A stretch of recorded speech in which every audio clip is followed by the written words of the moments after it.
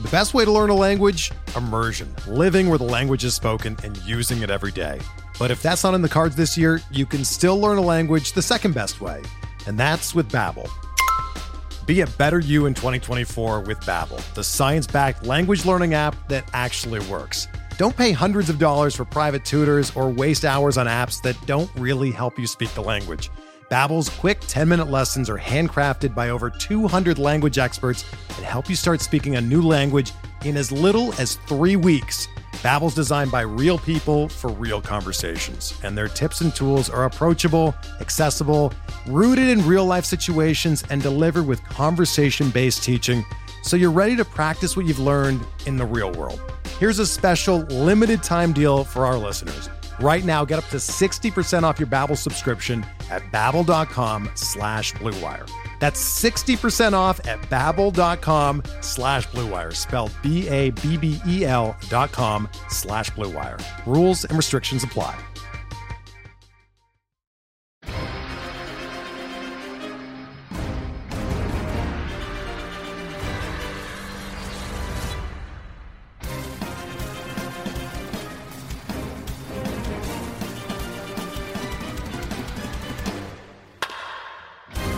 Welcome to episode number 318 of On the Corner, the official Pitcherlist.com podcast.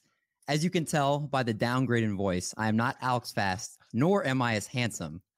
I'm one of your hosts for this episode while he's out on paternity leave, joined by the Cinder Guardian of the Galaxy, Nick Pollock.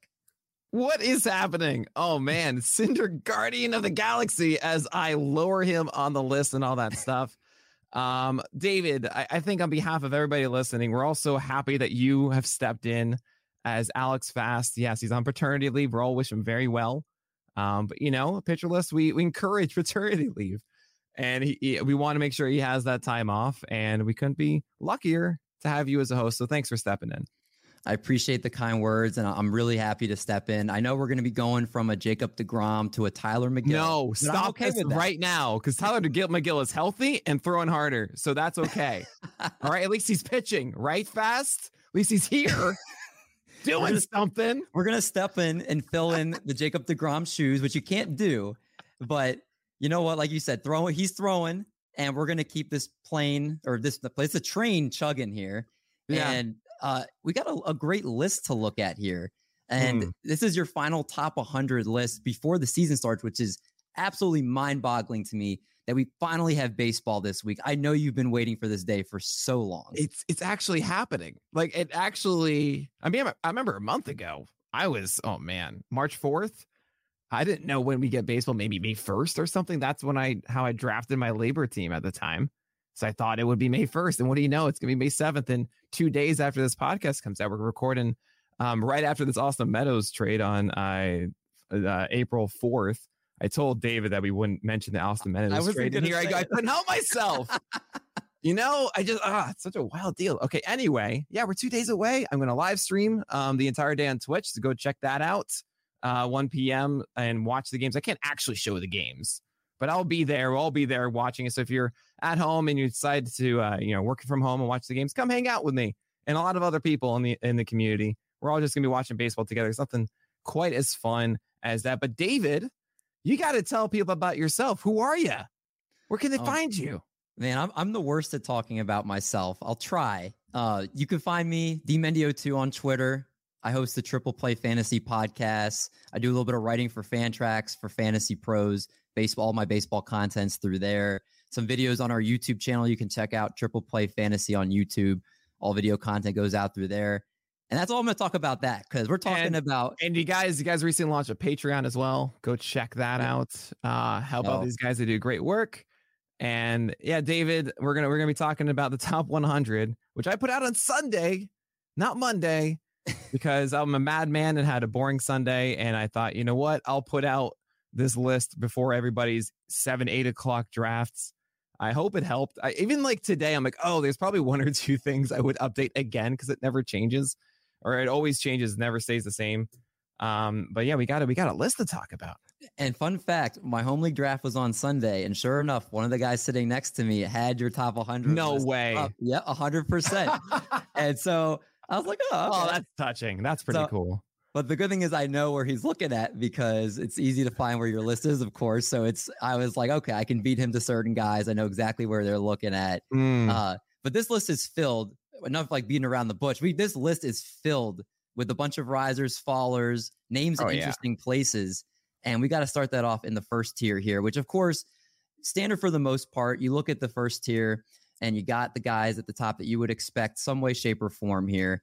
And as I pull up the list, we have, of course, we have Garrett Cole, Corbin Burnes, Brandon Woodruff, Zach Wheeler, Walker Buehler, and Max Scherzer, the first 6 in tier 1. What is the name of this tier and why is it called that?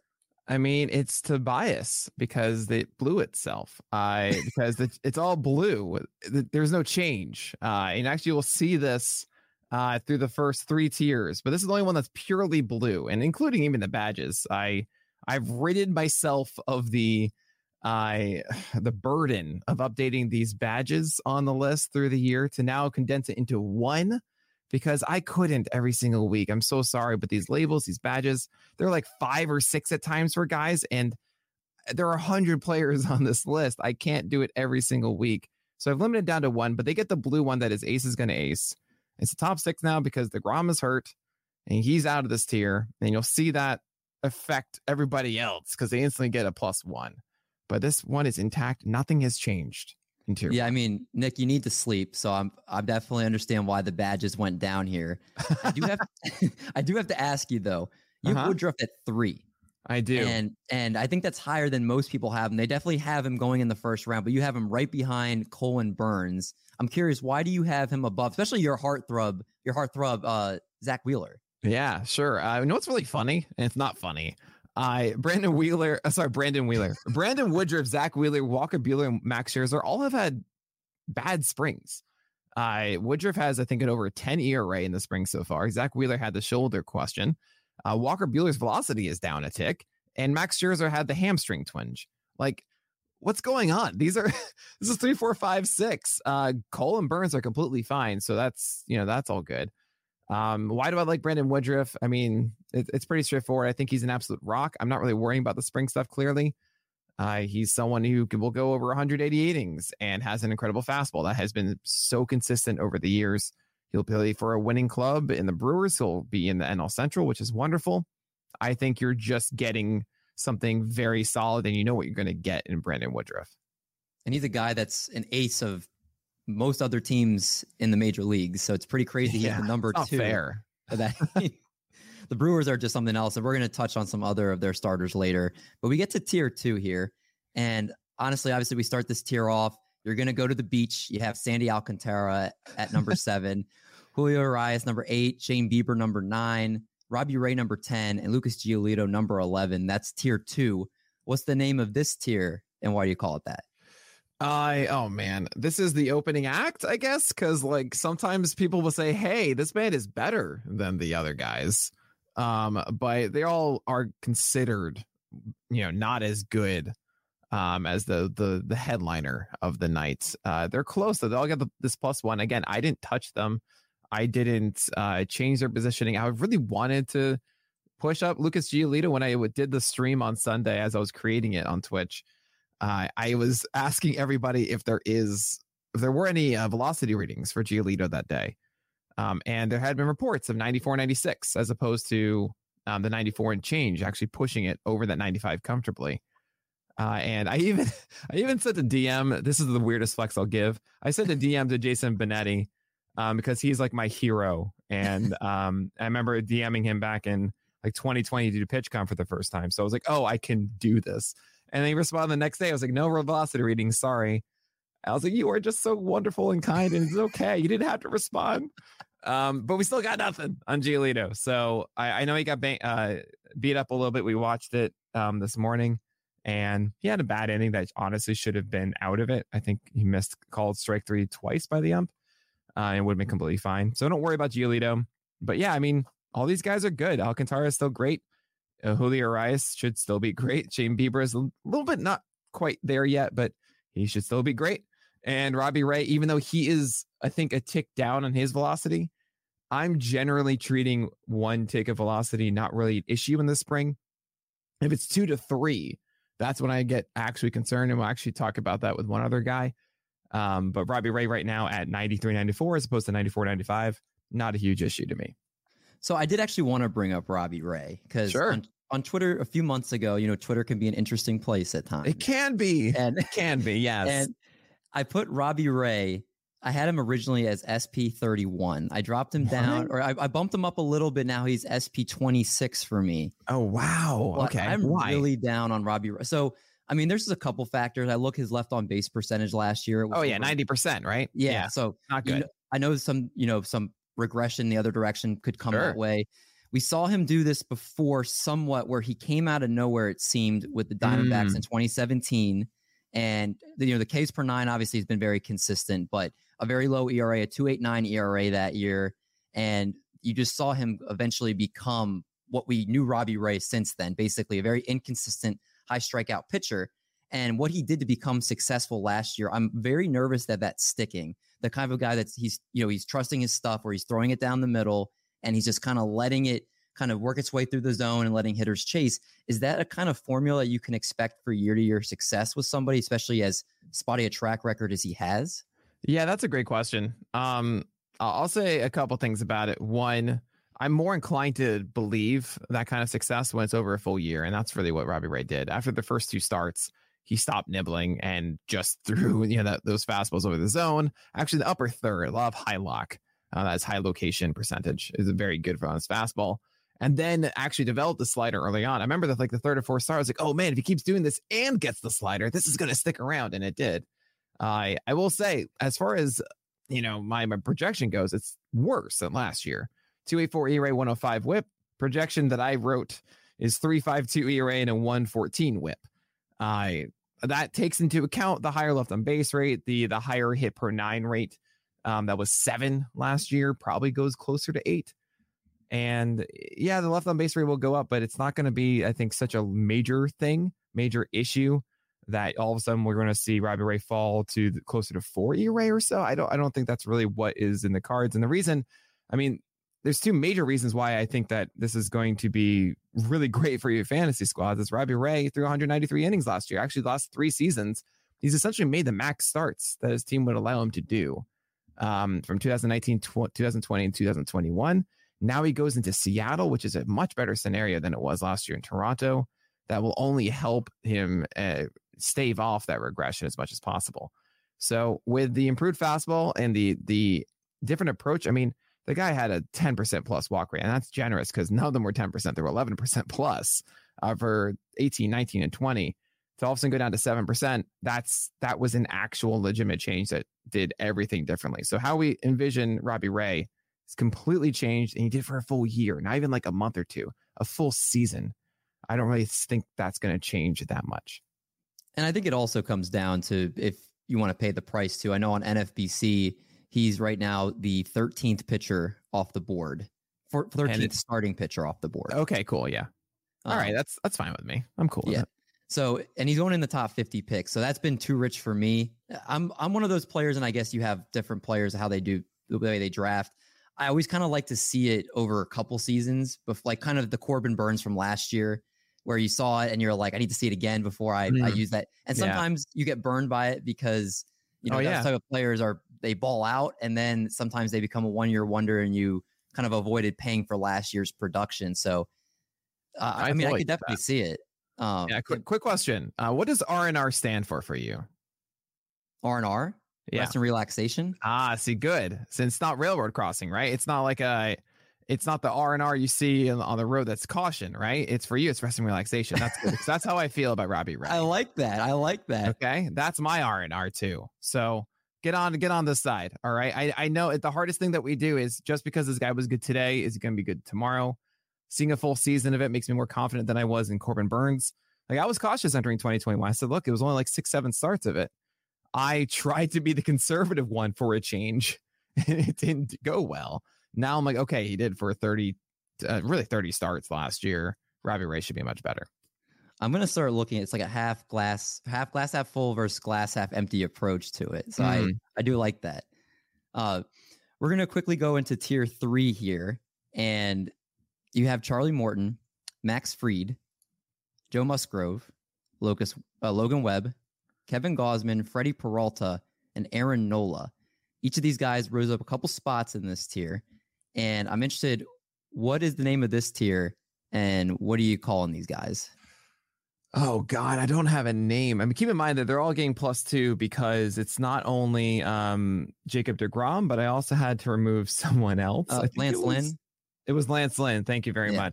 And who has actually been removed. I put it out on Sunday with Lance Lynn, and then literally the minute I put it out, I got a notification that he had torn a meniscus, and I went in and changed it. This tier is called the prospective students, because they're teenagers, they're in their teens, and they could go off and do wonderful things, you know. So that's what these guys are. I mean, they're all pitchers that I find myself leaning toward.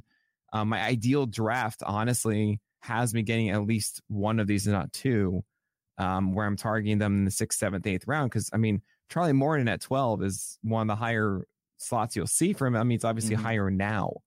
I mean, it was originally 14, but still, Charlie Morton, I think, is going too late. Yancey Eden got him in the DC. I was in with him last night. Yes, I did a DC, y'all. I did a 15-team thing with NFC, right? I did the thing. No, it wasn't NFBC. It wasn't like the main event.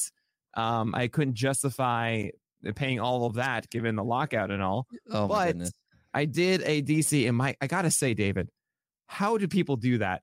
I was 2 hours into this, okay, realizing it was round 23 and we weren't halfway done. And I was already searching for players. I'm like, who is this guy? And who is that guy? It's insane. It's a marathon. And once you get to like the 48 to 50 guys that you're having on your team, it's insane. I mean, I got sniped on the weirdest people too.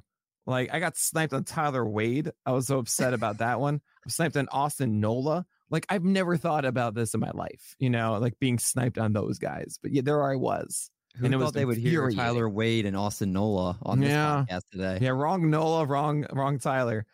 So I did that, and Yancey Eden got Charlie Morton at like such a discount, and I had a plan. I went into that trying to showcase a lot of this list that we'll get to later, which is a lot of these really great guys in the 50s that I'm so tempted.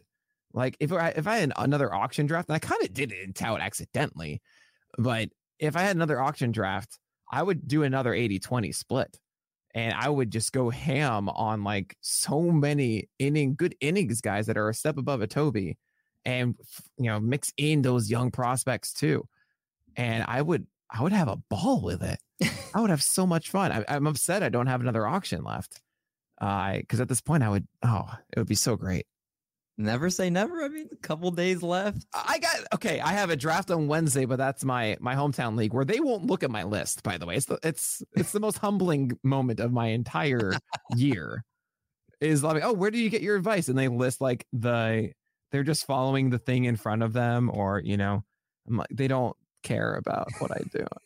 And it's really nice. I didn't win last year.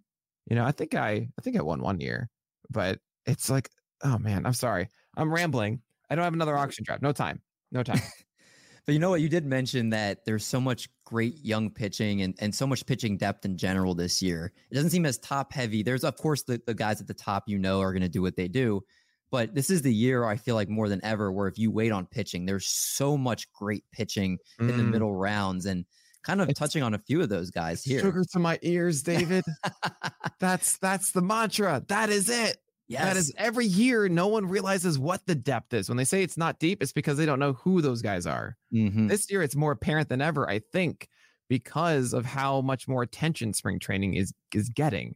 Like, would you have known about Alex Cobb or Matt Brash or Nick Lodolo and Reed Detmers, or that Jesus Luzardo is throwing harder, or all this stuff that we're so much more accessible to instead of like one random note and like across like 3 months or something like that, right? Like it's all at our fingertips now, and it allows us to have so much more knowledge than we used to. It's insane.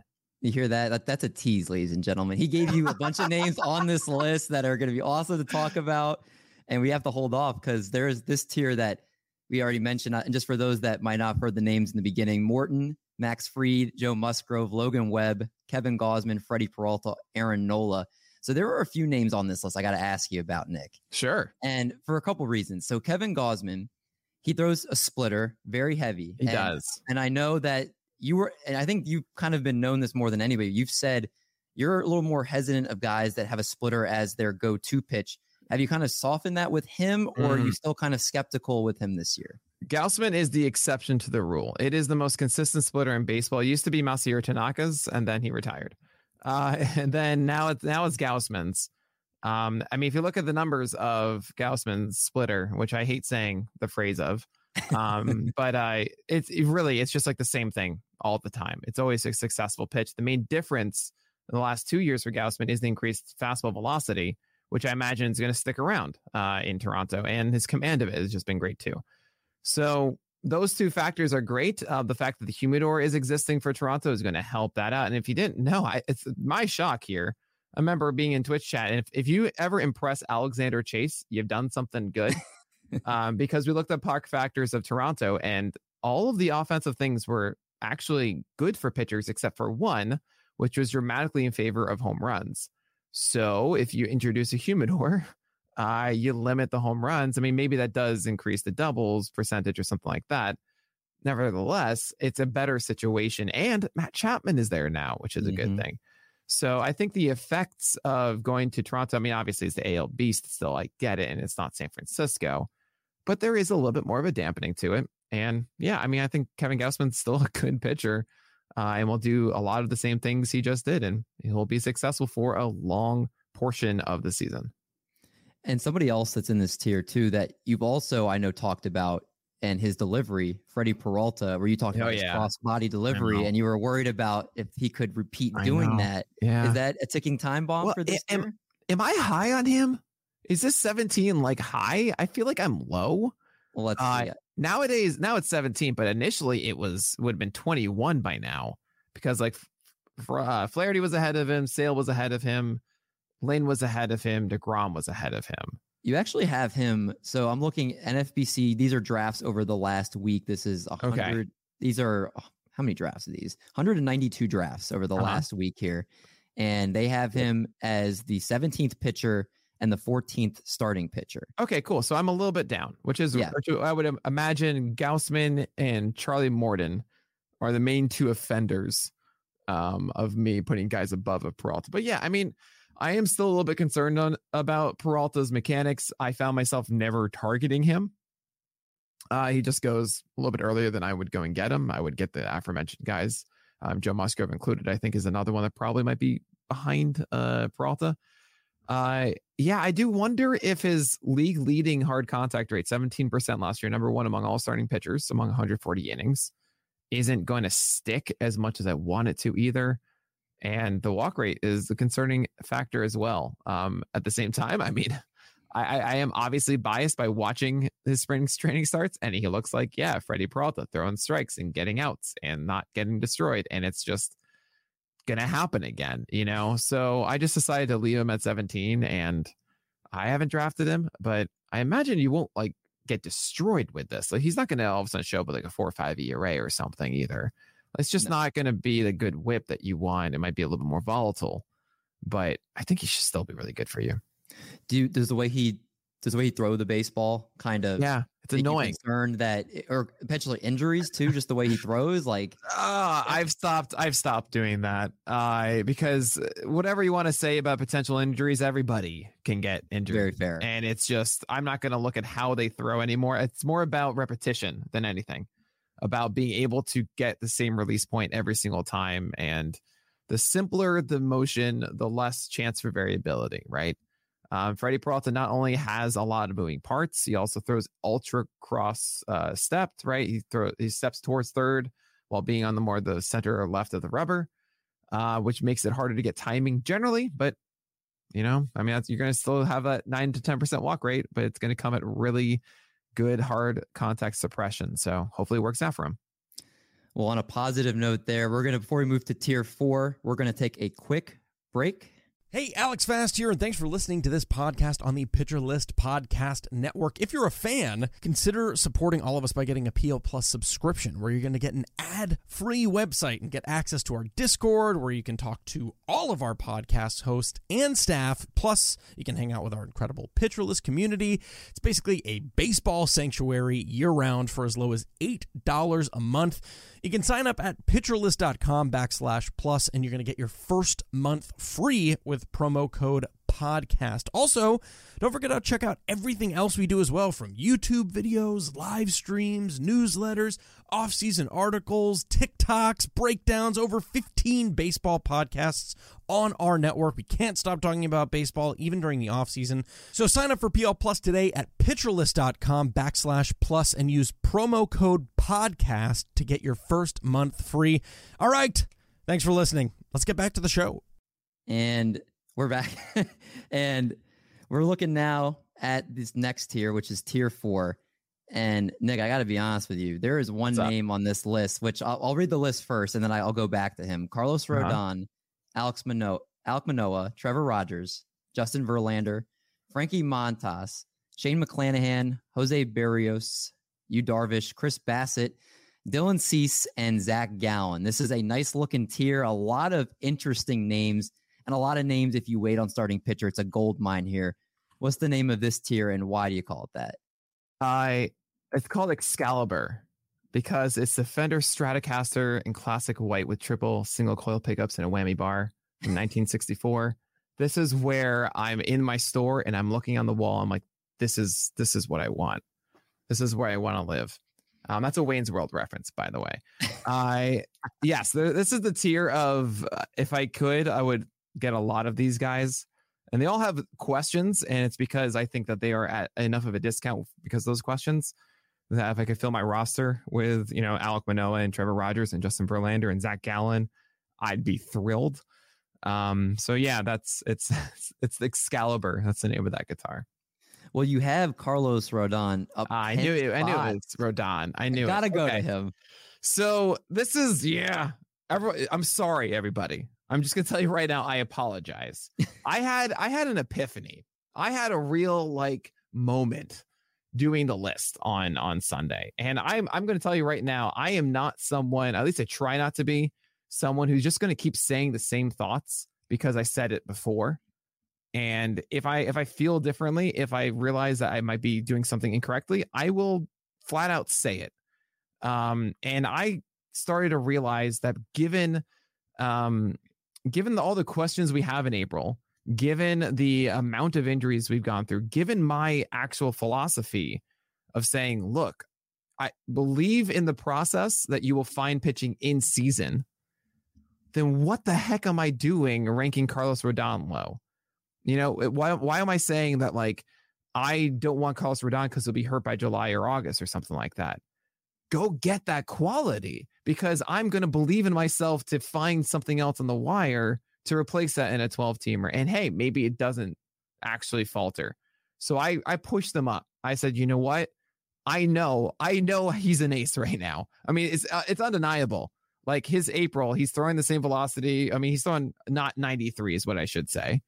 He's looking like himself in San Francisco. I mean, I'm not being stupid. And it's so funny on this exact podcast. Again, I'm apologizing. I feel terrible. I am so sorry. I'm saying, why is everybody raising him up now? Like nothing really has changed. The question is the injury, not the landing spot. And that is true, but my philosophy has changed. So I'm just an idiot. That's all I wanted to say. That's why he's there at 19 now. Well, I mean, I moved him up too. I mean, first of all, there's some people that look good in orange, and he definitely is one of them. And you just see, I just saw, it hit me kind of in the same way that it hit you. I was watching TV, and I saw the bottom scroll. It was Carlos Rodon, 4 innings, 1 earned run, 5 Ks or whatever, or 8 Ks. Stupid. I don't know what it was. I'm just saying, and you're like, right, duh, because it's Carlos Rodon. He's going to be a monster. However long he's pitching, it's ridiculous. Why is he so slept on? And I mean, obviously spring training numbers are spring training numbers, 1.35 ERA, 8 strikeouts and 6.2 innings, 0.45 whip. But like you said, when he's out there, he's going to be fantastic. And the Giants gave him a 2-year deal, so they must be okay with his medicals. Yes and no. So, well, two things. One, there's two ifs. It was one is the big if is if he stays healthy through the year, and the other major if is if the velocity comes back. We didn't know that, and we that's the first major one. Yes, velocity is at least good enough its current state. The other if, of course, is to be an injury that is like I don't know if that's the answer, but I.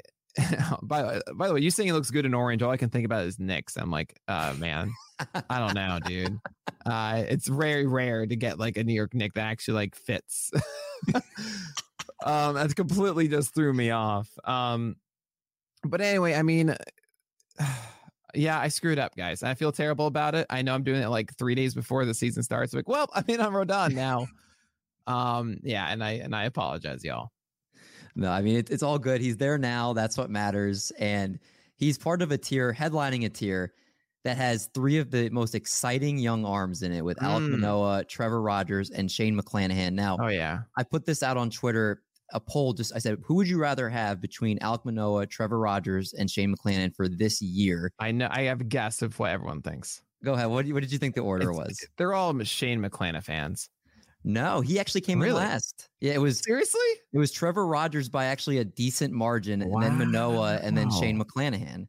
I'm surprised. I don't know what it is. I know people are really scared of that hard contact. But there are a lot of pitchers like Shane Bieber who are really excelling at being able. They just didn't give up a lot of contact, and when they did, it was obviously hit hard. But if you can miss bats, then you can kind of overlook that. And I kind of like how you have this. You have Manoah and Rogers separated by one spot, but you do have them kind of a few spots ahead of McClanahan. Do you think that they're that much ahead of him, or could you see McClanahan being better than those two? Yeah, it's kind of funny that you brought up Shane Bieber. I mean, outside of the name, of course, but his one concern I have is that his hard contact on his fastball is why he had that 120 plus whip last year. Remember, he had that whip before the injury. We had concerns about Shane Bieber before the injury. And I still there's a part of me that thinks like, oh yeah, Shane Bieber still isn't quite fixed, Nick. And that same idea might apply to McClanahan right now. Over 300 allowed average on his fastball, tons of hard contact on, as you mentioned. And that to me is something that's harder to fix. That doesn't just go away. And Manoah and Rogers don't have those problems. Manoah's problem is different. He needs to throw more sliders for strikes, which we've seen in the spring. And also the changeup's looking good. And it's like, what? This is okay. All right, Manoah, but your command of your fastball isn't quite there. And there's a little tweaks about those, but that I think is a little bit easier, more believable for me to believe over time with more development. Trevor Rogers got a lot of hype for a moment talking about this new slider, which is coming in softer, but I mean, terrible camera angle. So I couldn't really judge at the eye test. As far as Savant says, it wasn't that much different, say for the velocity in the most recent game. It would be really cool if that slider became like a major thing, because that's clearly his third offering and it disappeared in the second half. Obviously, he's going through personal things there too, and I've kind of excused him a little bit for the dip and the failure to get 6 innings in the final 3 months of the year for Trevor Rogers. I think that will come back. The fastball is good, changeup is good. I mean, there are easier things to fix, I think, with Alek Manoah and Trevor Rogers, which ultimately led me to put them above. And the very last tiebreaker there is that it's the Rays, and you never know. You never will know what the Rays are going to do. It does seem like the Rays like, no, Shane, we need you, buddy. Do everything. But are they? The Rays are going to Ray. Yeah, right. Did we have like a phrase? Someone demanded a phrase for the Rays. I think someone came up with something that was way better than anything I could have come up with, and I've forgotten it. So we'll think about that. We'll come up with something. I'm sure it was something good. I mean, they have their own way of doing things, and but it's been successful. So I guess we can't trash them too much. It just hurts our fantasy teams, but they know what they're doing. Right. I do have to, before we close out this tier, Dylan Cease is my heartthrob. That's right. I've been so cruel to you, David. I've been so cruel. It's been hard. I was thinking of letting it be, but I had to address it. He asked me to address this to you. Oh, did he? Why is he at number 28? Yeah, you think this DC ranking is comical. Now, why is he at 28 is because the walk rate is too high, and it's a product of bad fastball and curveball command. And I think what we saw last year is kind of what Dylan Cease is. And the assumption that Dylan Cease will be better this year is hard to swallow. He had under 170 innings despite pitching 32 starts last year.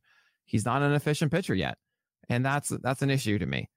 I think Alek Manoah, for example, has in some ways similar profiles to Cease of having both an elite slider, but he also has an elite four-seamer. And he just had a better season than Cease. I mean, yes, fewer innings, 120 or so, as opposed to Cease's 167. But that was still way more impressive to me. And I in my head, I'm like, why would I go for Cease when he didn't do the thing instead of Alek Manoah, who did the thing? And Cease has to get better for him to really justify being a top 25 guy in my eye. So he could absolutely, I'm not going to rule it out, but there's still more to be done with Dylan Cease at the moment. I think I ranked him in my top 30 last year. And I think he does this step this season even more so. And I think I hope you're right. I think the offseason, the core velocity belt, I think really helped him obviously cut down on his walks. Obviously, like you said, they do need to get better. He went from walking over 5 per 9 in 2020 to 3.69 per 9 last year. Obviously, the 12 Ks per 9 are awesome. All his expected ERA, FIP, xFIP, all those estimators had it lower than his ERA. The home runs per 9 went down significantly. I do think, and all of that combined was a 3.91 ERA and a 125 WHIP. I think that extra summer, another summer, taking what he learned last offseason with the core velocity belt, working with their God pitching coach, Ethan Katz, who just whatever he touches turns to gold, apparently. I just cycle. Yeah, exactly. There's no fixing him at this point, but I think there's it's one of those things you kind of learn what works and what doesn't, and you can build off of that. So I think there's another step forward he can make. And so that's why he's getting pushed up a lot too, which kind of hurts, but I've been loving getting him as my SP3 because that's a good range where you can take two guys that give you innings and are a little bit more solid, and then he can kind of be in that middle area where he's going to give you a lot of strikeouts and has that upside to kind of take your staff to the next level. Yeah, I mean, Alek Manoah and Cease are very. I purposely pair those guys together because their sliders are very similar. Very similar strike rates, similar CSW is in favor of Cease, but lower strike rate for Cease. But similar O swings and zone rates as well. Same hard contact suppression, right around 12%. They're very, very similar sliders. So then you look at the rest of it, and Alek Manoah has a four-seamer that misses bats at a 17% swing strike rate. And Dylan Cease's is a 31% hard contact rate and 12% swing strike rate. Well, it's a 19% hard contact rate for Alek Manoah. And that to me is the difference maker, right? I mean, Dylan Cease, if you want to search for something else, you could say, oh, it's a 35% CSW on the curveball. 56% strike rate is not good. He needs something much more than that. The changeup is just 54% strike rate. You don't want to talk about that. And not to mention the sinker also isn't a bad offering for Manoah as well. So there's more there for Manoah that makes me believe that that's more of a dependable get. But hey, he did make a step forward last year, as you mentioned. There could be more coming for Dylan Cease, and that'd be cool. I mean, I never want them to fail. I want them to go out there and just dominate every time. I want to squeal like, oh my God, Cease, look at you with a fantastic, with 20 whiffs on your four-seamer alone today. That'd be so cool. I'd love it. And they're going to need it. We'll talk about another pitcher that got a little bit of a bump here with Lance Lynn's injury, but them losing Lynn, they're going to need Cease and Giolito to head that staff. And there's another exciting name that I'm teasing that we'll get to it in a second, but let's go to tier 5. And this is a much shorter tier, not as exciting as the last tier, but we got Clayton Kershaw, Blake Snell, Tyler Mahle, and Pablo Lopez. And with this small tier, and maybe these guys aren't as exciting to others, what is your name for these, and what do you call them that? So this is the pawn shop, because they're dinged up a bit, but you can find some gold. And Clayton Kershaw was down 12 because we didn't know anything yet when I first put this out on the 21st. We had nothing to report about Clayton Kershaw yet. Now we know he's at 90, which is pretty much what he did last year, maybe slightly below, but It's Clayton Kershaw. So yeah, he goes up 12 spots to 30 now. I think you should feel pretty okay with Clayton Kershaw. Blake Snell is big confusion. I have no idea what to do with Blake Snell. He walked the entire farm last time out. He as I mentioned last time, I think I messaged him on Twitch like, hey dude, the changeup in timeout. He goes, oh, I'm really excited to show it off. But then again, he only threw like 4 of them for like a 7% rate in his last start. So maybe it still is in timeout. I hope that's the thing. Tyler Mahle home road splits, but I kind of hope it's noise. I hope like it isn't as much of a factor again this year. I mean, it's so drastic. I understand it is like really, really bad. And then Pablo Lopez was throwing reduced velocity, but it was a little bit better. I think yesterday, and I think we're okay with Pablo Lopez. So yeah, they're all good. It's just, hey guys, like, can you be better? So talking about Tyler Mahle, his home road splits, if he was traded right now to the New York Mets, would you bump him up? Or do you, like you said, do you think that there's not much to it? Man, you are so kind. You just saw me like rub my ear intensely and you just did not react to it. My God, this is what makes a good host, everybody. Who just rolls with it, acts like he saw nothing, is very professional. Would I put Tyler Mahle up higher? Maybe. Not really a whole lot. Probably, I guess. Yeah, I probably would. I probably put him around Chris Bassitt at 27, who, by the way, terrified me today. Or like this morning, looking at Sunday's start, which I didn't know about until this morning. Chris Bassitt's down like 2.5 ticks in his velocity. Oof. Yeah. Not great, Bob. We're talking like 90 and change instead of like 92, 93. And as someone who's been in on Bassitt, because I believe the slider used to go up, which it did, 27%, which it was 10% last year, and that increased the strikeout rate, which is really good. Having the sinker come in slower, as always, and it's always been this like mystery good pitch. If it comes in slower, it won't be a mystery anymore. It'll be like a mystery mediocre pitch, and that ruins the entire foundation. So I'm hoping this is just kind of, we haven't really seen much of Bassitt, and he's just kind of getting warmed up. Then again, it's one start away. Like, this is the next start is the majors, like the season. So Bassitt, you gotta like, come on, like be better. It's the Mets too. There's a Mets curse. As much as people don't want to say it, there is. I know. Look, the Mets are our little brother, and it's, you don't want to see it. Just give them one, like let them have it once. And we're gonna look back too. We're so gonna look back on all these years of the Mets and say, what if DeGrom was healthy and Scherzer was, all this stuff. What if it wasn't Pete Alonso's down year in 2020 or something? Like all of this.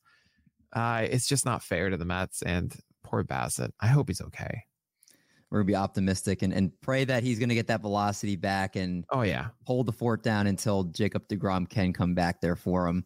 But let's top into tier 6, a very exciting tier. There's a lot of, if you like colors, there's a lot of badges in this tier, a lot of movers, a lot of shakers here. You got Luis Severino, Michael Kopech, Patrick Sandoval, the Irish Panda himself, Eduardo Rodriguez, Nathan Eovaldi, Logan Gilbert, Shohei Ohtani, and Framber Valdez. It's a very exciting tier getting off of the last tier. And what do you call this tier, and why do you call them that? So I'm going to call this the movie rental TV. And what I mean by that is like, these are the guys that are on, like, that are the movies that are playing by the clerks, because it's like that movie that not everyone really knows and loves, but this clerk does. He's really into it. That's this tier. So I don't want to say like cult classic all the way, but it's like, oh, have you seen this movie? Oh, you got to see this movie. Oh man, you step in, you don't really know it that well. And he's like, no, it's the best movie, man. That's tier 6. Because I mean, you have like Eduardo Rodriguez in here, and I know that so many of you listening are like in on Erod or Logan Gilbert, right? I mean, I'm into the Irish. Yeah, right. The right, he was working with DeGrom, and was it done? He's been bad in the spring. I mean, it's a new slider, a new changeup over time. We hope that will work. We didn't get any TV or Savant yesterday with Gilbert, and I hope that the slider and changeup are gonna work themselves out, but doesn't seem like they're doing well so far.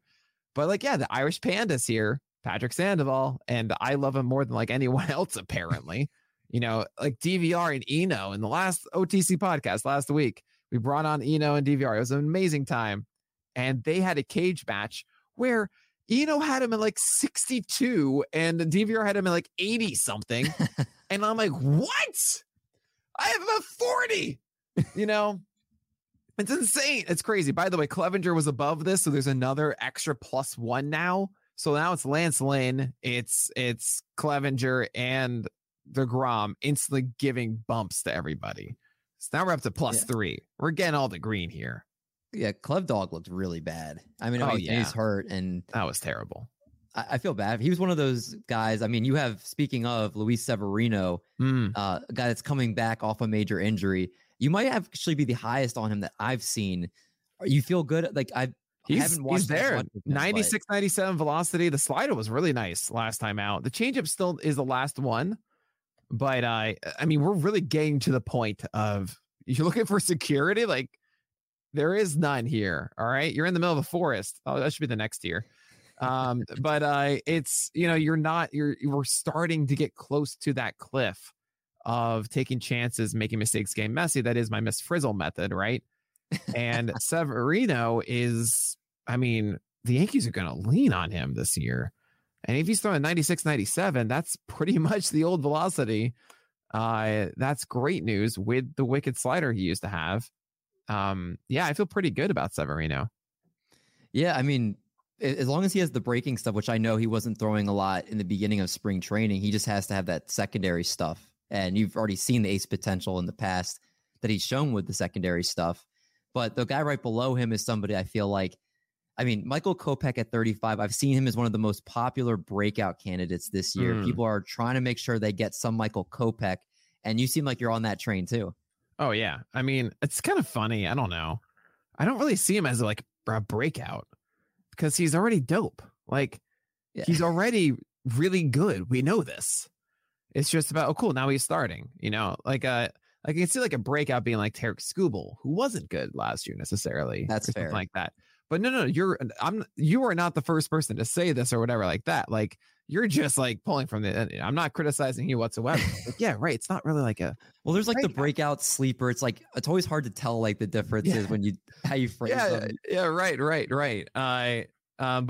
yeah, Michael Kopech, I mean, I'm in on this. The White Sox, there was a quote even in like November. I remember the entire preseason, like yelling at everybody, being like, guys, he is starting. Y'all are going to know this. And like, you can make a case that he should be drafted over Dylan Cease. I mean, I'm going to, hopefully, if I get my stuff done tomorrow, I can put out this bold predictions article by Wednesday. And it's going to have something about Kopech and Dylan Cease. And I'm pretty sure it's Kopech is the best pitcher on the White Sox for the year. Oh my God. I won't take that. You can't. I mean, but that's, I want to do that with Lance Lynn being healthy. But I mean, now it's an easier one to do. So I might have to add in something of like the AL Central because it has to be true 10% chance, you know, that's how I work with bold predictions. But regardless of it, I mean, Kopech throws elite velocity, has a wicked slider, and a developing curveball and changeup, and it will work. One last thing I do want to mention, Clevenger actually is kind of good that he's on the IL because now he can ramp up properly without costing you a roster spot. And that's good. So be happy that Clevenger's on the IL. After that first outing, you were all like, oh, no, he's not going to get many pitches in time. But now it's great. He's going to come out firing 5-6 whenever he's healthy. So it's wonderful. Yeah, stash him and then kind of pick up some of these other guys in the meantime until he's able to come back there. Let's get now to tier 7. You got John Means, Luis Garcia, Alex Wood, Ian Anderson, the aforementioned Tariq Skubal, Alex Cobb, and Sonny Gray. There's one guy in this tier that's been lowered some. The rest have been rising up the ranks here. So what is the name of this tier and why do you call it that? Yeah, I'm just going to cheat and call it the forest because there's no more security. But I mean, it kind of is that of like here. Yeah, you know what? It's the fire burning in the forest because Ian Anderson is the red among the green. And yeah, it's the place of, all right, you're on your own here, figure this out yourself. Because I mean, we really are approaching it. Tier 8 is the definitive, I think. Tier 8, tier 9 is like where the definitive cliff is to me. And tier 7 is the area of like, all right, you know what, these guys should be fine too. Ian Anderson came out today with a toe problem, it looked like, so there might even be an IL stint for Ian Anderson. I gotta get rid of him. Maybe not. Maybe it could just be like one start or something. We'll see. But my concern about Ian Anderson was the command wasn't good at all in the spring, and just my gut feeling that I've been saying over these OTC podcasts, and like I just have a feeling that Ian Anderson is going to put it together, went against the underlying suggestions of numbers, right? And I stopped listening to my gut. I was like, you know what? Maybe I should just play it a little bit safer here and go for some other guys I like Alex Wood throwing a little bit harder, or Luis Garcia, who I was too down on, and Eno and company convinced me to raise him up, or John Means, who has a better situation now in Baltimore and is still really good and will get lots of innings, and that's really cool. So I dropped Ian Anderson down to 45. Yeah, I mean, rightfully so with the injuries and everything else. But the guy on this list, on this part of the list that really caught my eyes, Alex Cobb. He's one of my favorite guys this year. You raised him up 27 spots, and I still can't get him. Yes, he's shooting up draft boards right now. And I think was it the velocity increase? You think? Oh God, it's insane. Like he topped out in his career at 95 and change, and he's now sitting there and hitting like 97. Like what? What? We haven't actually seen it like proper. We just got reports on this. But I wrote that I had that series. I think it was 9 articles that were my going deep during the lockout, which I'm sure everybody forgot about now for good measure. But Alex Cobb was one of the last ones I did, and I mean, he's great, except for the fastball getting hit too much.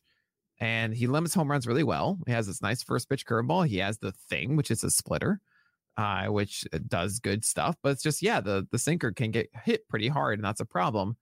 Oh, but now he's throwing it harder, and he masks those mistakes. And he's in San Francisco, which is it's going to mask his mistakes even more. Like, yeah, okay, I want that, and I really wrestled with where to put him. Fast even said to me, am I crazy if I want Alex Cobb over John Means? And I said, don't do this. Don't do this. It's John Means. It's your ace, the first ace you've had in so long. And don't you dare sully this with your former ace in Alex Cobb. Just don't do it, man. But yeah, it's incredibly tempting, and I wouldn't really blame anyone for jumping this. It was a really tough decision of like Alex Wood versus Alex Cobb, I think, I still might give it to Alex Cobb there. I mean, the velocity increase is obviously exciting, but just kind of looking, and I wrote about Alex Cobb this offseason as well. And the Giants are like the king of, hey, what are your 2 best pitches? All right, those are your 2 best pitches according to what analytics say. Throw those often. Yes. Okay. So are you thinking of Gausman and DeSclafani when you say that? Yes. Because they were doing that before San Francisco. DeSclafani was like in 2019 when he was doing his best. It was like sliders all the time.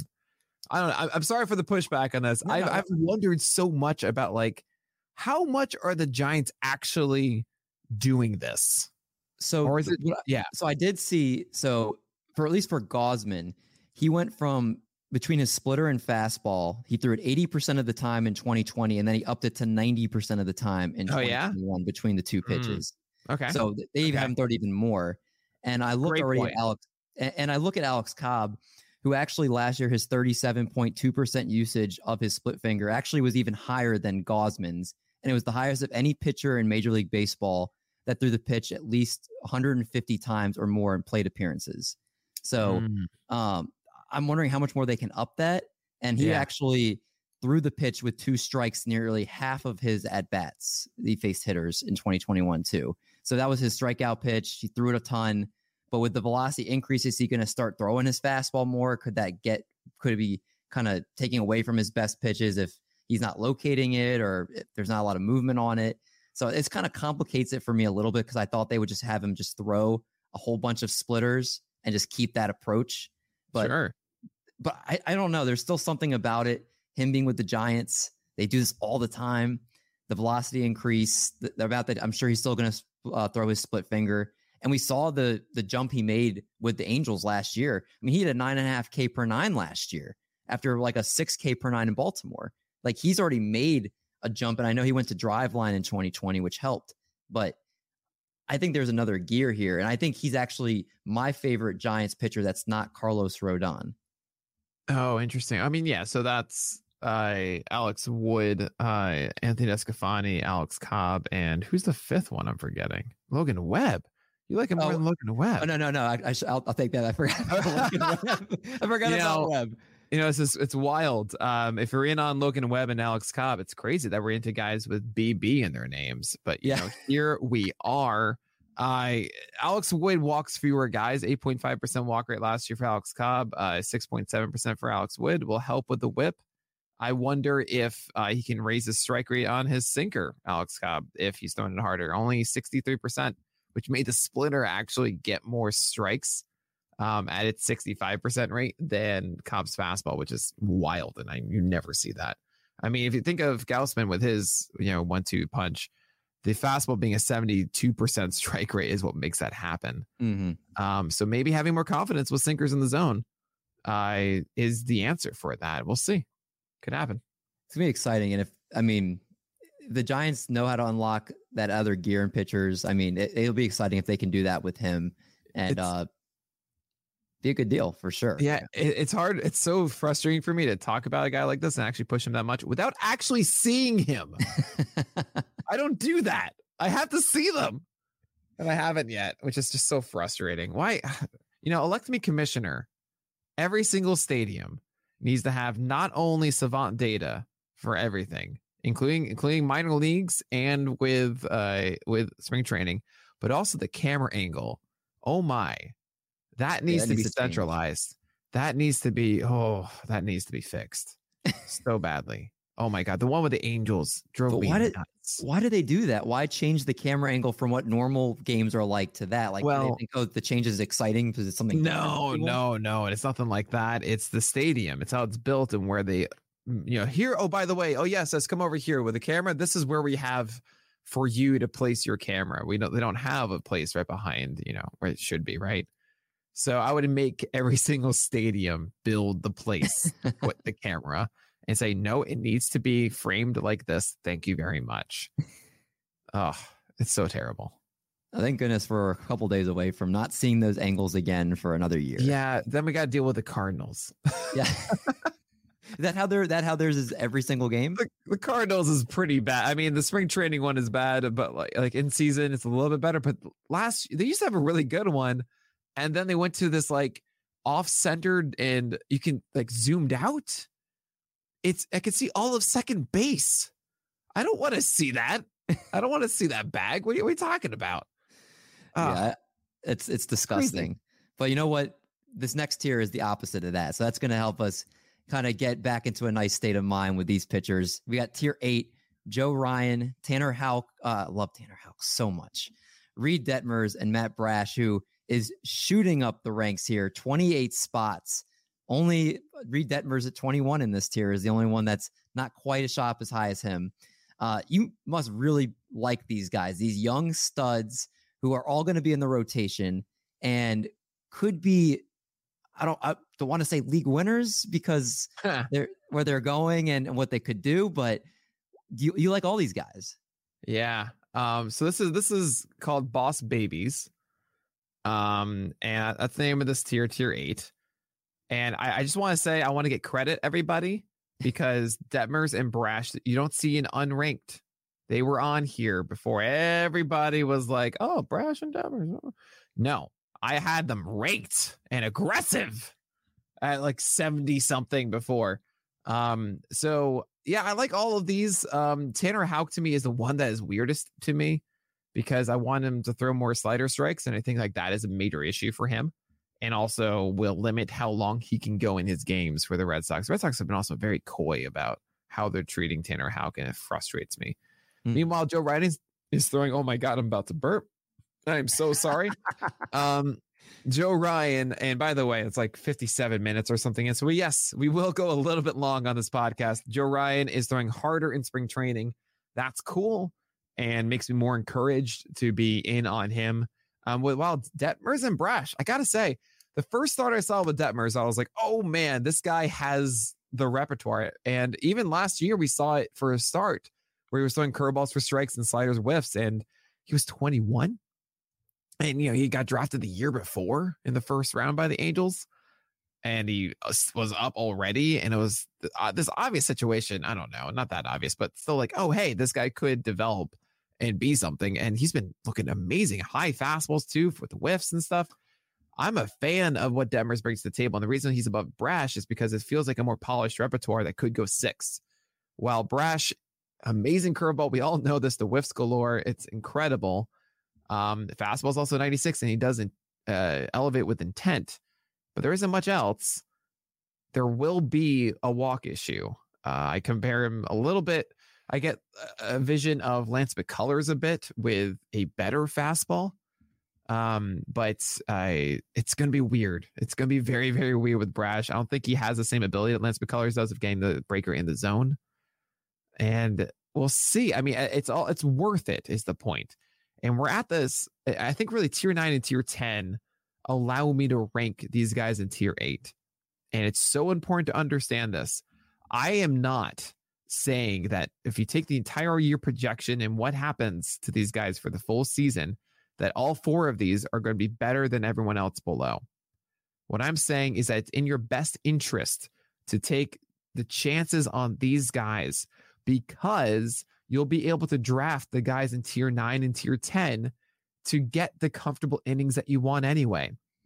So make sure that you're getting the ceiling guys and getting those chances to get, as you mentioned, league winners. And then you'll get your Nick Martinez and Zach Eflin. Like, both of those guys go undrafted often, and they're going to help your teams, And so instead of going after them early and then not being able to get Reed Detmers and Matt Brash, just go and get those young guys and then get the stable ones later. It's easy. We saw this last year. Like we talked about before, the young 3, that was Alek Manoah and Trevor Rogers, Shane McClanahan. These were like young, hyped guys. And Freddie Peralta. But some of these guys you picked up on the waiver wire, and you saw what they did for your team down the stretch. Trevor Rogers was somebody that looked good in spring training, and then he ended up being a monster for most of the year. Right. Alek Manoah was one of the best fab pickups of the year with what he gave you for the Blue Jays. And again, that's the type of things these guys can do. And so I like how you have them above some of the guys that you can get later, like you said, that are more kind of safe. What they're going to do. And if they go off, then you're getting a good value. And if they don't, then it's low enough where you can do stuff later in the draft to where you can cover up those mistakes. So I like that. Yeah, you're not drafting these guys in like the 10th round or something. So the back half of your draft, you're not going to have most of those guys by the end of the year, even by like July even. Just take those chances. Again, miss Frizzle, guys. Take chances, make mistakes, get messy. It's the best method. So then we get into tier 9. Sean Manaea, John Gray, Ranger Suarez, Marcus Stroman, Adam Wainwright, Huascar Ynoa, Tristan McKenzie, Jose Urquidy, Jordan Montgomery, Nick Lodolo, Jesus Luzardo, Tyler McGill, and Hunter Green.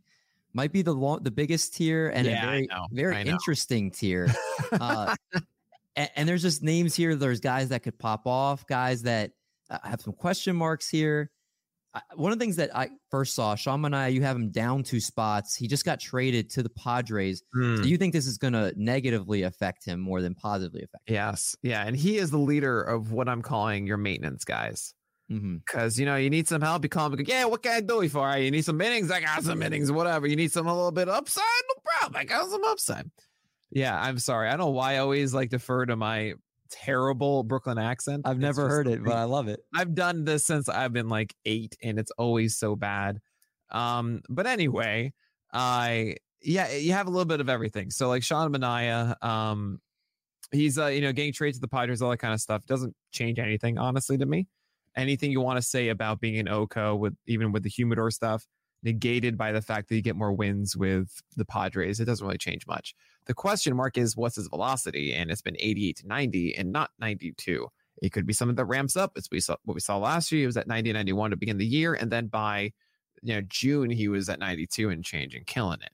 So that could be the situation with Sean Manaea. I don't really want to chase that instead of, the other guys that we mentioned. But I mean, there's so many fun ones here. Jon Gray looks great. There are some guys that I watch here. I'm going to burp again because whatever. Jon Gray, along with like Nick Martinez and Zach Eflin and I don't know, Adam Wainwright. You watch them pitch and they're just in control of the game. They're not battling themselves with every pitch. Like they can put the fastball down and away and then the fastball up and in and then have a good breaker for a strike. Like, oh yeah, they are properly pitching. And the good news about Jon Gray is that him properly pitching creates whiffs because he throws a little bit harder than the other ones. And he has this really nice slider. And apparently there's a new sweeper hitting town in Texas and makes his already good slider even better. I'm very much in on drafting Jon Gray. I actually put him in. I put him at number 60 in the initial February 8th list, and I haven't put him lower than that since. So I'm very much in there. I could talk about all of these guys. I'm not going to because, my God, this podcast needs to not be 10 hours. So, but yeah, that's the first one I want to talk about.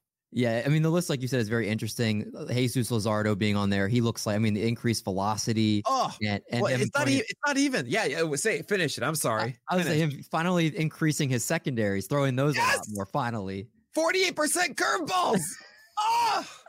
That's what we saw in the end of the year last year when he had success, but it didn't come with a 97 mile per hour fastball. Like it was 95 then. Now it's 97 and fewer sinkers. Great, because that pitch sucks.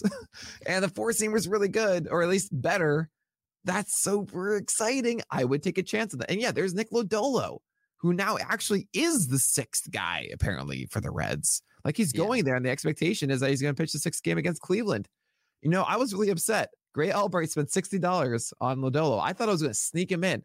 I thought everyone had forgotten it. Then that news came out on Sunday. I was so upset because I had like a $35 bid. I was like, this is going to be easy money. And then Gray gets him for $60. I'm like, this stinks. They knew our fab periods were coming. So they're like, all right, we got to get this news to us. Unreal. No, Gray clearly saw my list that came out like 2 hours before it and knew that I liked him. No, I'm just kidding. But yeah, I'm a big fan of Lodolo. I like him more than Hunter Green. Hunter Green throws 100. That's great, but it does not come with good command and not as good secondaries. Plus his fastball is oddly hittable. While Lodolo to me is, I don't know. I think he's a really good lefty, a deceptive fastball that it does not get hit as hard as you would think it would, with a really nice slider, lower arm action. I think there's a lot to like with Lodolo. He can just kind of cruise through innings. He's kind of like a younger John Lester almost. It's kind of interesting, and I'm very much in. It's interesting because you might be solo Lodolo on him being over Hunter Green right now. Yes. Is that right? I know I've seen a lot of Hunter Green hype and pushing him. I mean, obviously he's starting ahead of him right now in the rotation. Yeah, but bigger prospect pedigree and. There was actually someone on Twitch mentioned this. I thought was really smart. It wasn't my original thought. Is the point I'm trying to make? Hunter Green is on the 40 man. Lodolo wasn't. So I think that they were willing to say Hunter Green first because he was on the 40 man. And then they made the later decision about Lodolo. And if that's why people are switched on, that's great news. I mean, it's fine for me if people feel that way. It didn't help with Gray Albright. Who is he anyway? What is Razzball anyway? How long have they been around? Forever and everything. Okay. This does shock me a little bit, but I understand velocity is velocity sometimes, and it can make us crazy. But then again, here's the big difference. You could so bringing it NFBC ADP over the last week. Hunter Green going around 315. Nick Lodolo going around 458. Really? Yeah. What about the last 3 days? That's actually a good point. Let me pull that up. But I mean, I can stall very, very easily here. I felt Marcus Stroman and Adam Wainwright each fell a bit. Same with Urquidy or Montgomery. You might be thinking, oh man, I'm really out on these guys. I'm not. I just think that each one of them aren't going to do enough with their ceiling for me to say, yes, I want to definitely go after them. I am at the point where ceiling matters a lot more. And I had some other ceiling guys, Lodolo, Luzardo, McGill, Green underneath, but I still want to push, Jon Gray. Even Ranger Suarez has a higher ceiling, obviously, from last year. Sean Manaea does, Brash, Detmers, Houck, Ryan, etc. Mm-hmm. So I have them higher above Stroman, Wainwright, Urquidy, Montgomery. So this is since yesterday. There's been over 60 drafts since yesterday. Since Sunday. Okay. Yeah. Yeah, that's right. We're recording on Monday. And Hunter Green's going around pick 306. Okay. Nick Lodolo's going 411. Wow, guys. I'm amazed. These are the times I'm like, I should have been in an NFBC. And watch, I'm going to be so wrong. I'm going to be absolutely wrong. That is a very huge gap. I mean, whether it's to me. Whether it's you're right or wrong, I don't think they should be 100 picks apart. Yeah. I am going to acknowledge that my strategy is also for 12 teamers, and it's definitely different in a 15 teamer. You need a little bit more focus on depth and security. And I would imagine that there was more security in Hunter Green. But yeah, I think Lodolo's better, y'all. That's interesting. I can see it though. Like everything you're saying makes sense for that. But just watch the two. Just sit down and just watch them and like understand, is Lodolo executing what he wants to do? Is Hunter Green doing it? What are the swings like? And Hunter Green reminds me a little bit of bad Noah Syndergaard. If you watch Noah Syndergaard in his bad, like normal, like 126 whip days, it's because his fastball always had a BABIP above 300. It was always like middle of the zone, like YM lock, which is there's high lock, YM lock, and low lock if you're going from the top of the zone to the bottom, right? And that's the vertical middle location, super high. And I feel like Hunter Green doesn't pitch. He doesn't throw it where he wants to. And the breaker balls are only effective because of the velocity difference, but actually like break wise, like they're okay. I just think he's too hittable. That'll be interesting to see how it plays out. And luckily they're both going to get shots in the rotation and we can see how they pitch. Let's go to tier 10. We got Zach Eflin, Nick Martinez, Anthony Disclafani, Steven Matz, Aaron Savale, Patrick Corbin, and Hyun-Jin Ryu. I look at this tier and this reminds me of math class. It's just very boring. Oh, don't say this. No. That's tier 12. That's tier 12. Okay. Okay. How dare you? So this is like this is like English class then. If that's math class, this is English class. As a PE teacher, all these other subjects to me are like the same. But all right. I would call this PE. I think I'm really excited in my day to go after this. This is actually what makes me okay doing the Joe Ryan stuff and the Brash, because I am like licking my chops going after this. This is the I know a guy tier. Like, you're really like, oh, you need some help? No, I know a guy. I'm gonna call in. Like, yeah, I'll have one Aaron Savale, please, and Nick Martinez. Like, yeah. In 5 minutes, no problem. Yeah, thanks. Exactly. I know a guy. I know the guy to get. But yeah, no, really, Zach Eflin is going to get the Athletics and going to get the Marlins to start the year. And he's around 75. I think he just pitched close to 65 pitches in his last start. Great. So he'll be at 75, 80 for that first one against the Athletics, and it should be all good to go against the Marlins. That could be 2 free wins with that offense. Nick Martinez, man, he looks good. Watch him start and really understand, is this guy executing what he wants to do with 4 pitches? Curveball, slider, changeup, fastball. He goes fastball down and away, fastball up and in. Like, he actually works a sequence. It's great. Anthony Descafani, as you mentioned, 2 pitches that just work. And it worked last year, and you feel comfortable with that with the Giants. Cool. Steven Matz has, I think, the Pirates first with that Cardinal defense. What? Yeah, okay. I'll take that. Aaron Savale just made the Mariners look dumb, and that was actually a good lineup and had 7 strikeouts in 4 innings with a really good curveball and cutter, the 2 things that matter with Aaron Savale. Patrick Corbin, I'm just going to say it. I legitimately think that we're all like sleeping on Patrick Corbin. And I know it sounds so dumb because I talked about him endlessly last year when he was so bad. He's burned so many of you. You don't need to draft him. You legitimately won't. No one in your league will want to draft him. Just watch the first start. Just watch it and be ready to pull the trigger. That's all I'm saying about Patrick Corbin. I can't get it out of my head that Corbin is going to like just be like 2019 again. Velocity is there. Slider whiffs are there. It's just about not throwing as many meatball fastballs and just going more towards the edges. And then there's Ryu, and I don't really care. Well, I was going to ask, do you think the family thing that was going on, him being separated from his family, I don't want to look into a narrative, but people were saying that they really do think that affected him That might be. Honestly, that's the first time I've heard that. Yeah, they said that he was having some problems with them being so far away. Interesting. And it wasn't the case in 2020 and 2019. Yeah, it was something unique to last year. Oh, interesting. I gave that to Trevor Rogers, right? Or not necessarily exactly that, but personal issues that helped with the second half or hurt the second half. That could be it. Ryu just didn't. He had worse velocity and worse command, and it made me very, I don't know, fearful of a bad season in the AL Beast. Yeah. Where all the other guys, I'd feel easier to latch onto quicker, and Ryu just feels like so risky to me. But I can't deny that maybe it comes back. So that's why I still have him at 72.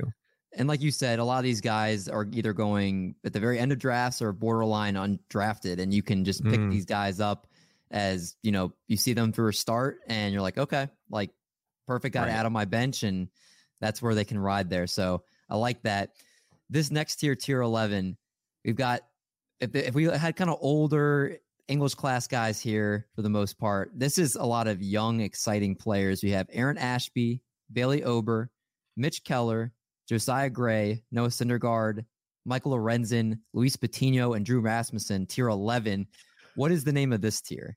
Oh, man. This is one's going to be weird because I've never done this, but I call it the Four Loco tier. Because it's like the young, exciting thing, but it's probably a bad idea. And so so Aaron Ashby, I could be way off base here. Look, the way I know it right now, there have been rumors of a 6-man. I have not heard any confirmation. The problem here is roster spots in April are super valuable. Super, super, super valuable. If it's not a 6-man, we have no idea how long Aaron Ashby is just going to be sitting there. And that's so frustrating. Remember Michael Kopech last year? Mm-hmm. He got like one start during a doubleheader and we all freaked out about it. And I was like, no. It's just like a doubleheader start. We won't really see it much. He started 3 times the entire season. And it could be an Ashby thing, right? It could be the case that we're just waiting on it. And instead, I want to get Tyler McGill right out of the gate. He's throwing 95, 97 now. And DeGrom is hurt and like he'll have that and run with it.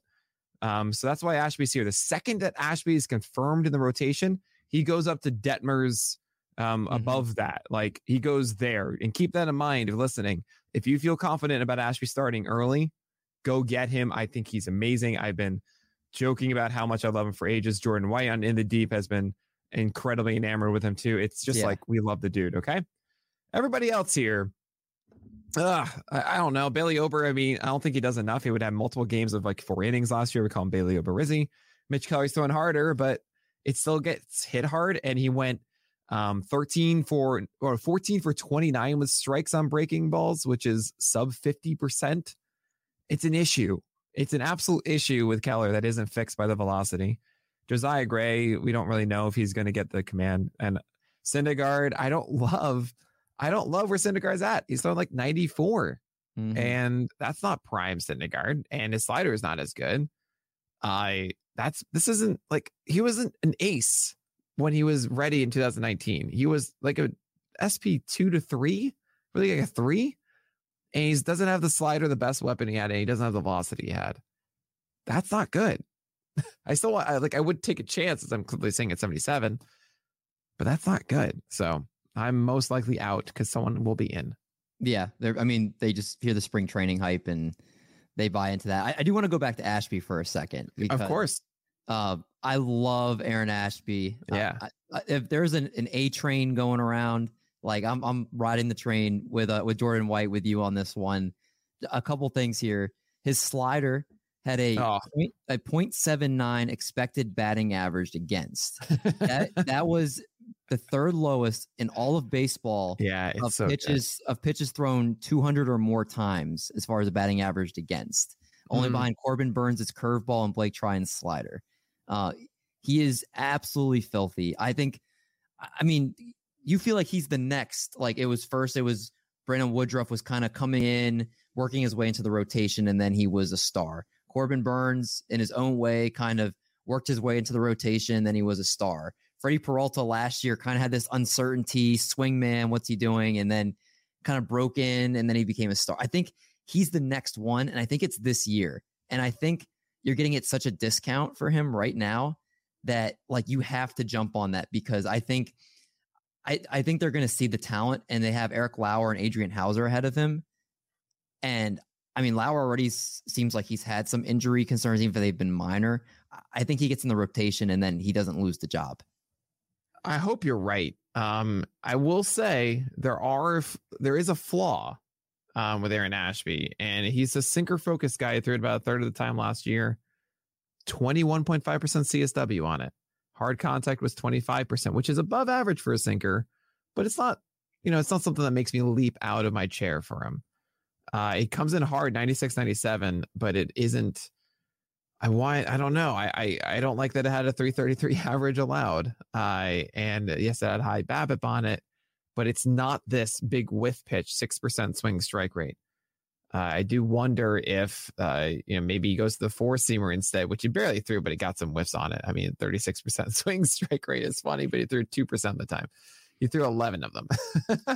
but regardless, I think that's 4 whiffs if I did my quick maths there. Aaron Ashby is obviously a major talent, and we're excited about it. How long do we have to wait is the big question. I mean, I wouldn't have recommended that you draft Alek Manoah last year, because you didn't have to, and it would have been frustrating, and it would have been an absolute headache for you for the first month of the year. And we didn't really know what we would get when it would arrive. So I want this to work out, and it might be so sad for me to watch from afar as he just goes and dominates, because I love the guy, but I'm also, trying to plan. But monitor the news. If there's any like true confirmation about him being the 6th starter, 100% jump in on Aaron Ashby. Yeah, that sound you'll hear is his ADP going through the roof. Yeah. But yeah, a lot of good upside guys here, but be careful with, that all these guys are unproven and they could be good, could be bad. But this next tier has some guys that have proved it in the past and some guys that are still trying to figure it out as we get into tier 12. Carlos Carrasco, Cal Quantrill, Tony Gonsolin, Casey Mize, Zach Plesac, Eric Lauer, and Herman Marquez. We've got some purples and green badges, a lot of risers in here. What's the name of this tier? This is Identifying Wood. One of my favorite dumbest jokes on the internet is if you Google Identifying Wood, you'll see a meme of this guy holding a block of wood. It's a textbook with glasses on. And he's got this little microscope looking at the wood, and then it has the text, "Yep, it's wood." And it's the funniest thing to me. And it's just like, yep, these guys are who they are. It's the Toby tier, essentially. But do yourself a favor and look that up. It's the dumbest. Like, obviously, Nick loves this image. But yeah, I mean, all of these are like fine. I don't expect any of them to be so bad this year. There are some exciting things, like maybe Carrasco gets his changeup and slider back. Maybe Tony Gonsolin finds his slider for strikes again, because that was like a 50% strike pitch instead of a 70% one in 2020. Maybe Zach Plesac gets his changeup and slider returning. But overall, I'm not in love with this tier. Is Tony Gonsolin nicknamed the Cat? I was trying to remember that. Is that right? I call him Zappa, because he used to have the Zappa look going for him. That's right. Yeah, that's a good nickname for him. But I mean, yeah, this tier is kind of interesting. What are your thoughts on Casey Mize? Because I feel like the Tigers' young pitchers in general haven't progressed to the way we hoped they would. And he was arguably one of the biggest hype trains, especially when he was in Double-A, just after his no-hitter and how he looked. And he just hasn't been able to figure out in the majors. Do you think he potentially could? I know he's right now, not too high on your list. He's number 84. But do you think he could potentially make some changes this year and figure something out? When the three of them, the three amigos, right? Matt Manning, Casey Mize, Tarik Skubal came up in 2020. I think actually maybe Matt Manning was 2021. But regardless, those three finally showed up. I remember, I think it was Shelly and Trevor Huth, Shelly Verstre and Trevor Huth. And I remember saying, like, I'm not that into Casey Mize, guys. And they were like, yeah, we like Tarik Skubal more. It's like, yes, good. Because Mize doesn't do a whole lot. My gift breakdown of him initially was actually a peak, I think, of what he could be that we never really saw replicated. And that was Casey Mize throwing the slider that looked like a cutter, stealing edges of the zone as like a money strike pitch with splitters getting a decent amount of whiffs, and then fastballs being good enough inside the zone. And what we've seen from Mize since is a very inconsistent splitter, a very inconsistent curveball, a decent enough fastball, a split of them, four seamers and sinkers. And I wrote about him too in those 9 articles. And the main problem with Mize, I suggested like, hey, like, okay, cool, let's cut the sinker, which apparently he's doing. And that's good because that's not a good offering. But there's just not much else he can do to fix. He changed the slider last year to be a different one, and it's fine. And he became really like this fastball slider guy, which was fine. But there's no extra step left for Casey Mize to truly ascend. While Tarek Skubal, well, he's developing this slider and changeup. It's getting better. And the four-seamer is looking like it's proper strike pitch, and he's elevating with intent and all this stuff. And curveballs for strike, big curveball. Lots of different areas for Skubal to improve. Mize, not so much. So I don't really expect a whole lot from him this year. I can see him, though, going like 6 innings and contending for a win constantly and being a Toby. Like, especially in a quality start league, I can see myself getting him at the very end of my draft if I needed it. But yeah, I don't think it's worthy of your 12-teamer pick most of the time. Like, might as well just chase something more interesting, or even like plan for your first week with some of the tier 13 guys if you need to. Yeah, I agree with you. I haven't drafted him anywhere, and I don't plan to. If I see something, maybe I'll look into it. But there's a lot of other guys I think you could take the gamble on here, including some in the last tier 13, which is Zach Greinke, Kyle Gibson, Austin Gomber, Marco Gonzalez, Miles Michaelis, Dakota Hudson, Adrian Hauser, Corey Kluber, Ryan Yarborough, Chris Bubik, Tyler Hearn, Carlos Hernandez, and Jose Suarez as your Mr. Irrelevant at pick 100. Now, the question is here. I know you make your 100th guy interesting. I don't know if he fits the bill for me. I don't. So, okay, you got to understand. First of all, by the way, tier 13 is it's called. Oh, I had something for this. It is the paragraph long essay, and what I mean by that is it's like you arrive in class and you realize you didn't have an essay written, and you write it down while everyone else is going to give your presentation. Yeah. Because, oh no, you need something the first week. These are the ones that you say, okay, fine, I've got you covered.